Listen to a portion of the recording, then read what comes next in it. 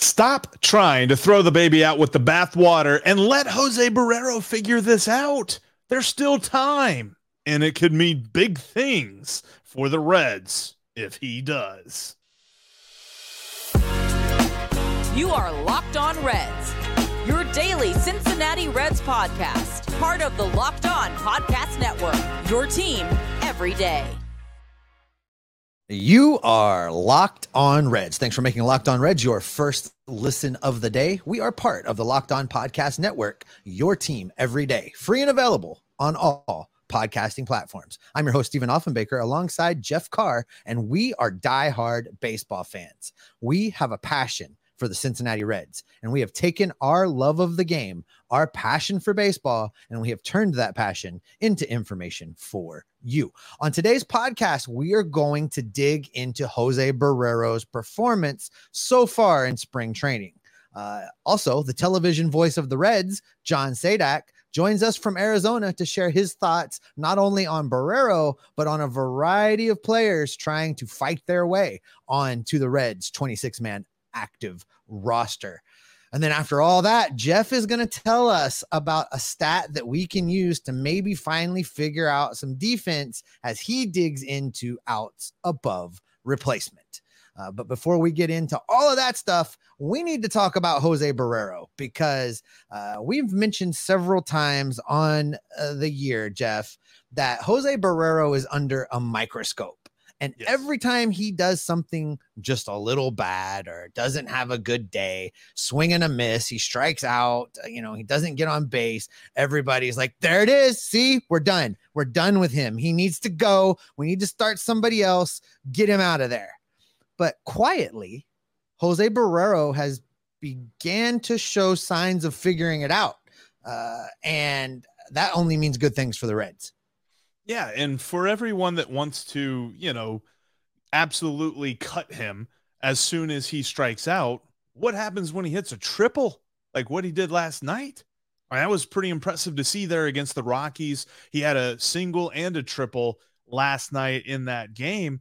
And the changes, we talked about this in the offseason, the changes that he instituted thanks to hitting coach Joel McKeithen and the work that he put in before he went to play in some winter leagues and stuff like that.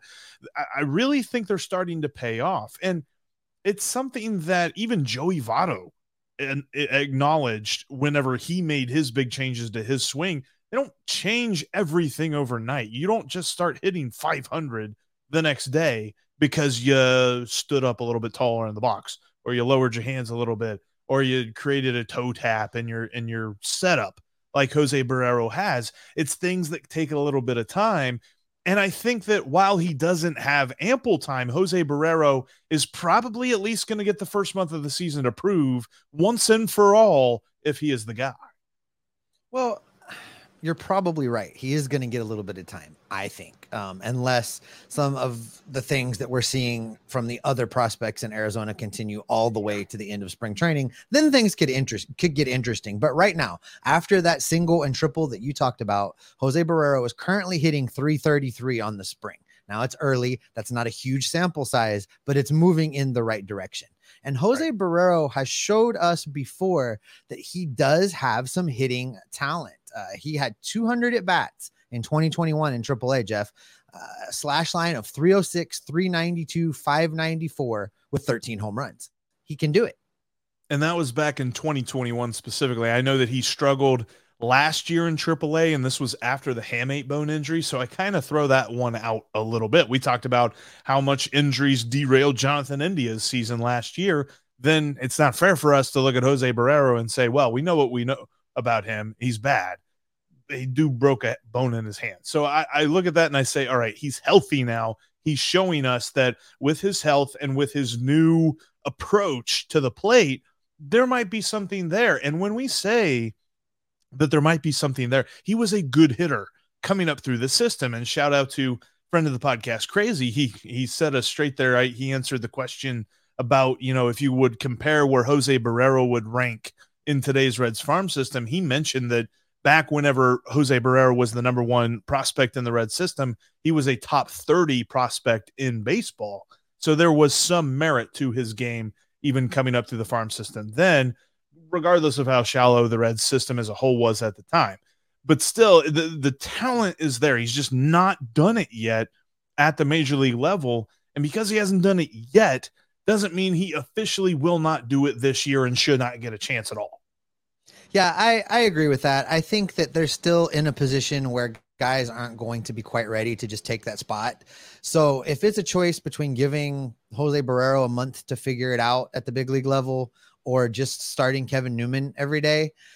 Oh, I'd rather this have team in the situation that he is in. I would roll with Barrero and just see what he can get done over the course of a month, because then if he figures it out, well, obviously you've got a great problem on your hands and you have to start figuring out where to play all these guys. And I hope that that's where the Reds end up. I hope they end up with just too many great players for too few spots and have to get creative in juggling guys. I still say that some of the way that Jose Barrero was handled, and this is not a knock on the Reds, this is more a commentary on what was going on in baseball when Jose Barrero arrived on the scene. We were coming into the COVID year, and the Reds had a limited number of guys they could put out at Prasco to be available to come to the big leagues. And Jose Barrero ends up coming to the big leagues having only played at high A ball. I think that was a bit of a disservice to him. And I know sometimes guys can figure that out, but I really think that was the first misstep in the development of Jose Barrero. And things kind of snowballed from there. He goes back to the minor leagues, as you say, with the 2021 stats, and had a nice slash in AAA. But still hasn't quite been able to just put it together at the big league level. And I think now's his time. This is the time. It's a make or break. And really, it's unfortunate it comes down to a month, but this is a make or break month coming up for Jose Barrero and the Cincinnati Reds. And I do kind of put a little bit of fault. I'll push back just a smidge because I feel like the Reds put themselves in a position to have to rely on Jose Barrero in 2020, because who was the guy who was getting the most playing time at shortstop in 2020? Do you remember? I don't remember. There's a reason you don't remember. It's Freddie Galvis.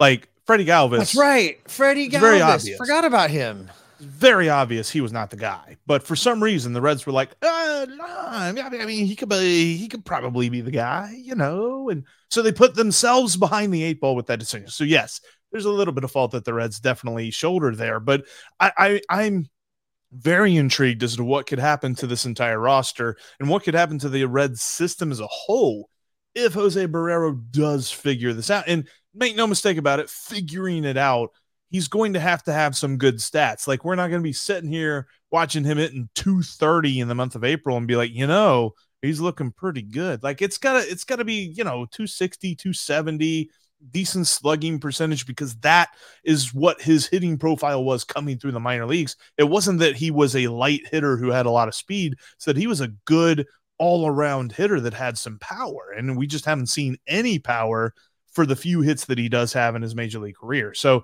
there's lots that needs to happen there, but man, it could be so huge if the signs that we're starting to see right now of his swing change, like making him a better player, this could be so huge if he actually proves it in the short time that he has to prove it.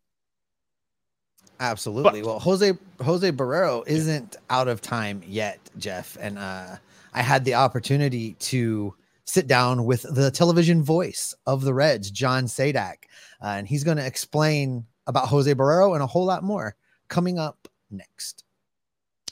But first, before we jump into that, I want to tell you about today's sponsor, and that is LinkedIn. These days, every new potential hire can feel like a high-stakes wager for your small business. You want to be 100% certain that you have access to the best qualified candidates available. That's why you have to check out LinkedIn Jobs. LinkedIn Jobs helps find the right people for your team faster and for free. Creating job posts on LinkedIn is as easy as trying to figure out if I'm going to take the over.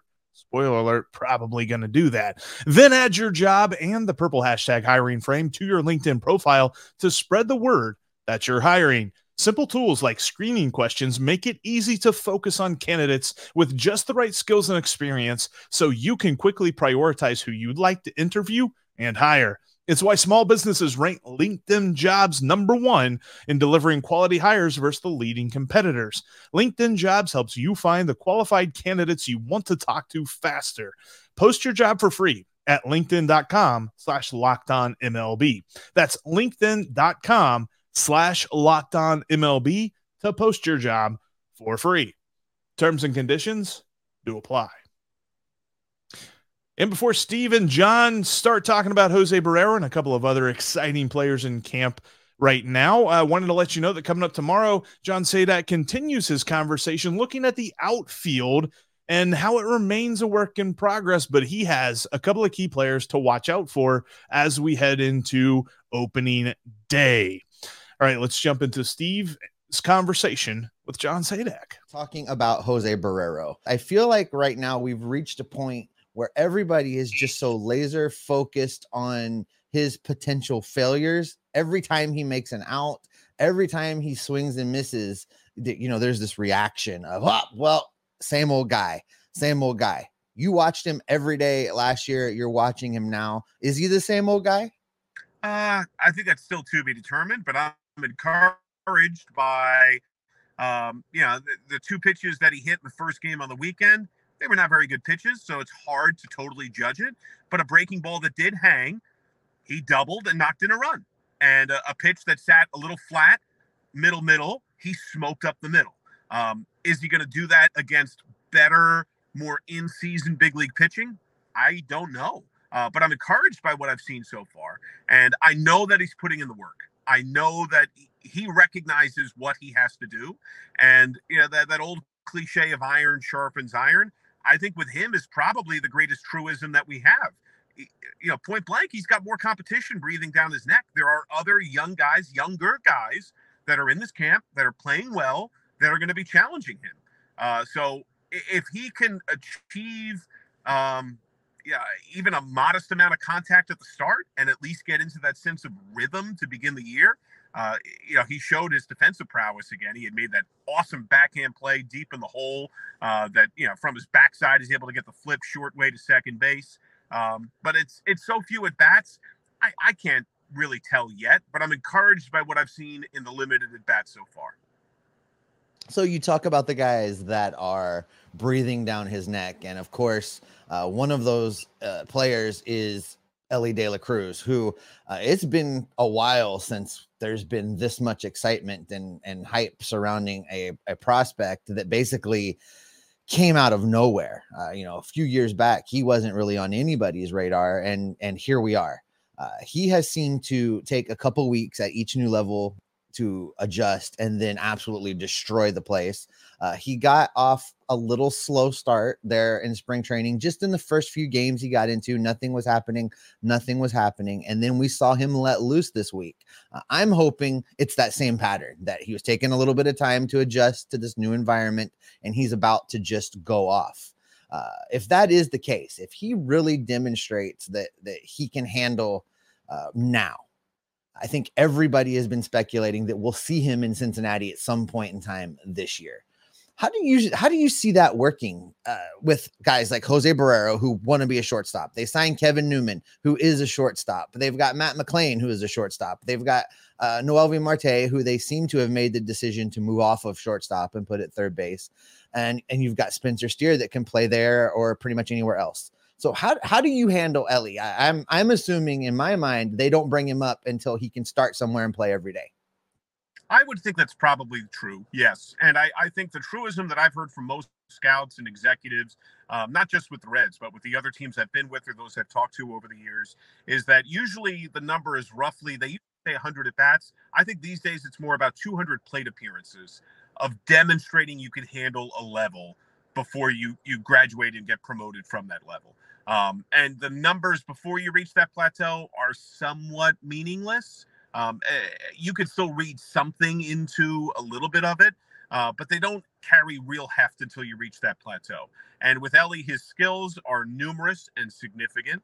But the obvious significant concern, which is more than fair, is he hasn't faced the highest level of players with the more advanced just style of pitching and savvy, and the better secondary stuff.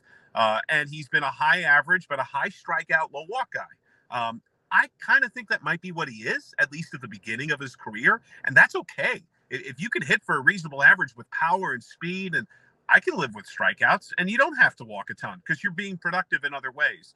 But my best guess, and it's entirely that at this point, I would be surprised if he were on the team out of spring. If he is, then he's earned it. He's played so well and he's hit so well that he's left no doubt he has to be on the team. But I think he could learn and gain from being at AAA to begin the year. And I think he'll see some things there that he hasn't seen before on a more extended, regular basis. That'll make him a better player and make him more prepared for when he does get to the big leagues. And I would agree. I would expect to see him at some point this year, barring injury or some totally unforeseen, hole that gets exposed. I would think he'd be up at some point. When that is, who comes up when, I really think they're going to try to make the best decision to win. Like, whoever is going to help them win, I do believe they're going to have there. But if there are significant flaws or holes that they want to see, closed out or, worked on in some way, they're going to try to achieve that first.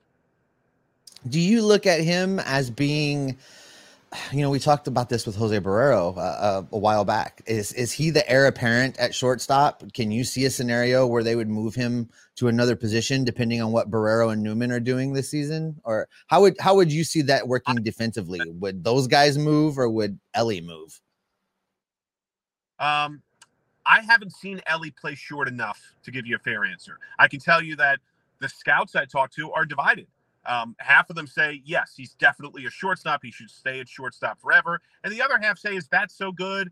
I don't know if he is or isn't, but he's going to play somewhere. He's super athletic and he'll make an impact defensively, even if it's at a different position. Obviously at his size, that's part of the concern. Big guys like that historically don't stick at shortstop for an extended span of time. I think he's different. I mean, I really believe he is that athletic. And I know that he has told the Reds folks that whenever it comes up, that he believes he is a shortstop. He wants to be a shortstop. He takes pride in being a shortstop. And I love that. I think that's great. But what will ultimately wind up happening? That's a good question. I don't think anybody knows. I think the natural sense of competition and player performance is going to help determine that. And I do think if he can perform at the levels that we expect and believe him to achieve, he will have the most impact as an everyday shortstop. That's where he's going to help you the most. But wherever he helps you, I would take it. He's an electric player who is just absolutely sensationally thrilling to watch. There's an entertainment value that I think matches his impact in terms of winning. There is one stat we use to talk about defensive performances. And coming up, we're going to tell you what that is and why that is. First, want to let you know that you can follow the podcast on all platforms, including right here on YouTube. If this is your first time watching, make sure that you click the subscribe button and click that bell to get notified, because we will have lots of content for you as spring training continues. Plus, you can follow us on Twitter. You can follow me at Jeff Carr with 3 Fs. You can follow Steve at S. Offenbaker with 2 Fs. And you can follow the show at Locked On Reds. There's no Fs in that. But Steve, we've been talking through spring training about some different statistics we like to use on the podcast. And honestly, defensive statistics are flawed. I know this, you know this, and you tell me this all the time. You really don't like to use statistics at all when you look at defensive performances. However, I think the easiest one to understand and talk about is the outs above average. Yeah, I'm looking forward to this, Jeff, because, I mean, from our off-air show preps behind the scenes, I argue with you about these defensive statistics all the time. And in my estimation, I have yet to find one that's better than the eye test. And a lot of people have tried. And as you say, there's always some kind of flaw that really just makes you not have a high confidence level in the statistic. But I do agree with you that if we've got to take one, if we have to have one, it's probably outs above average. And it's something that I think that outs above average and the eye test married together give you a better understanding of how a player is in the field. Now, outs above average, for its merit, is calculated based on the probability a player will make a given play and then turn it into a round number so it makes it easy to understand. So what this means is, StatCast, Baseball Savant, we love to talk about Baseball Savant. StatCast is a tool that they have, and they can tell exactly the position a player begins on a given play and it'll tell the exact position that the player gets to the ball or doesn't. So with that, positive numbers are good, negative numbers are bad, and 0 is average. This is not a, replacement level. It's just the average fielder is at 0. I wonder what was the Reds defense last year? Were they negative across the board for the year? It's funny you should ask, Steve, because the leader. All right, before I throw up the graphic, I'll give you 2 guesses, and you're not going to get it right. But who led the Reds in outs above average last year? It wasn't Tyler Motter. We know that. Was it? I will say it was an outfielder and that it was Tommy Pham. It was not Tommy Pham, but it is an outfielder. Nick Senzel? Not him either. The leader in outs above average for the Reds last year, Albert Almora Jr. He had 6 outs above average, and make no mistake about it, the Reds defense was very bad last year, so that's why these numbers are very bad. Albert Almora with 6, and he did that in 64 games. Like, not hardly at all. Then you had Donovan Solano with 2 outs above average. He had a 3-way tie with Brandon Drury, Stuart Fairchild, and Aristides Aquino with 1 outs above average. And then you get into 0, where Nick Senzel is, and a name that I don't think I would have won any money on, saying that he would be on any list from last year. Colin Moran had 0 outs above average and somehow makes the top 7 on our list today. So, shout out to Colin Moran there. But when it comes to outs above average, it was not kind for the Cincinnati Reds. No, I never would have guessed Colin Moran. There's no way I would have ever arrived at that name. This is one thing I know for sure. In a couple of those instances, when you talk about pairing it with the eye test, in the case of Almora Jr., yeah, that makes sense to me. If we lined up all of the Reds, once you said his name, if we were to line up all of the outfielders from last year and watch film of them just playing the outfield, yeah, Albert Almora kind of stands out above the rest. So it makes sense to me that he's at the top of that list. So, I can see how those 2 things would work together to at least kind of give you a confirmation on what it is you think you're seeing as far as defensive ability goes. And kind of also flowing with this, and this will be an interesting one because outs above average was not kind to Kyle Farmer. In fact, Kyle Farmer and Mike Moustakas both had the same outs above average at -2. Now, Mike Moustakas didn't play that much, and if he'd have played more, maybe he would have had worse outs above average, but still, you don't want – we know how bad Moose was in the field. That was not good. You are going to have so many people fired up in the comments.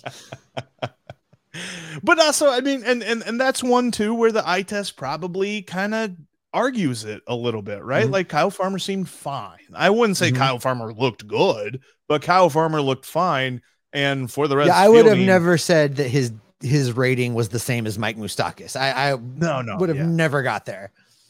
No, Moose. I would have thought Moose was the worst, which, by the way, the worst in outs above average for the Reds was a tie at -9, Joey Votto and Jonathan India. Oh, I'm not going to tolerate any Joey Votto slander from you today. You already hate Jonathan India. Hurt. You will not hate on Joey Votto. They were both hurt. I'm just saying. I agree. That's fair. One thing. T-shirt.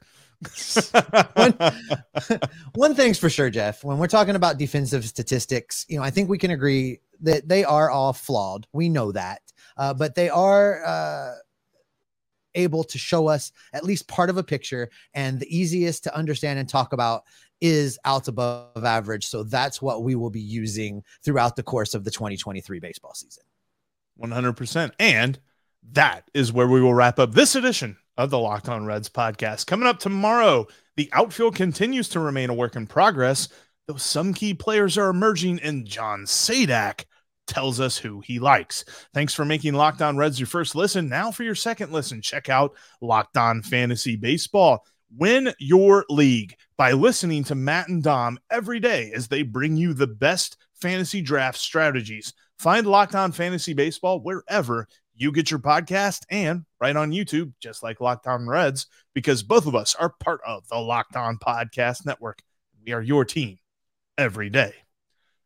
Steve, we are moving right along through the spring training schedule. We are almost 3 weeks away from opening day. It's getting ever so close. So what's that mean for you and me?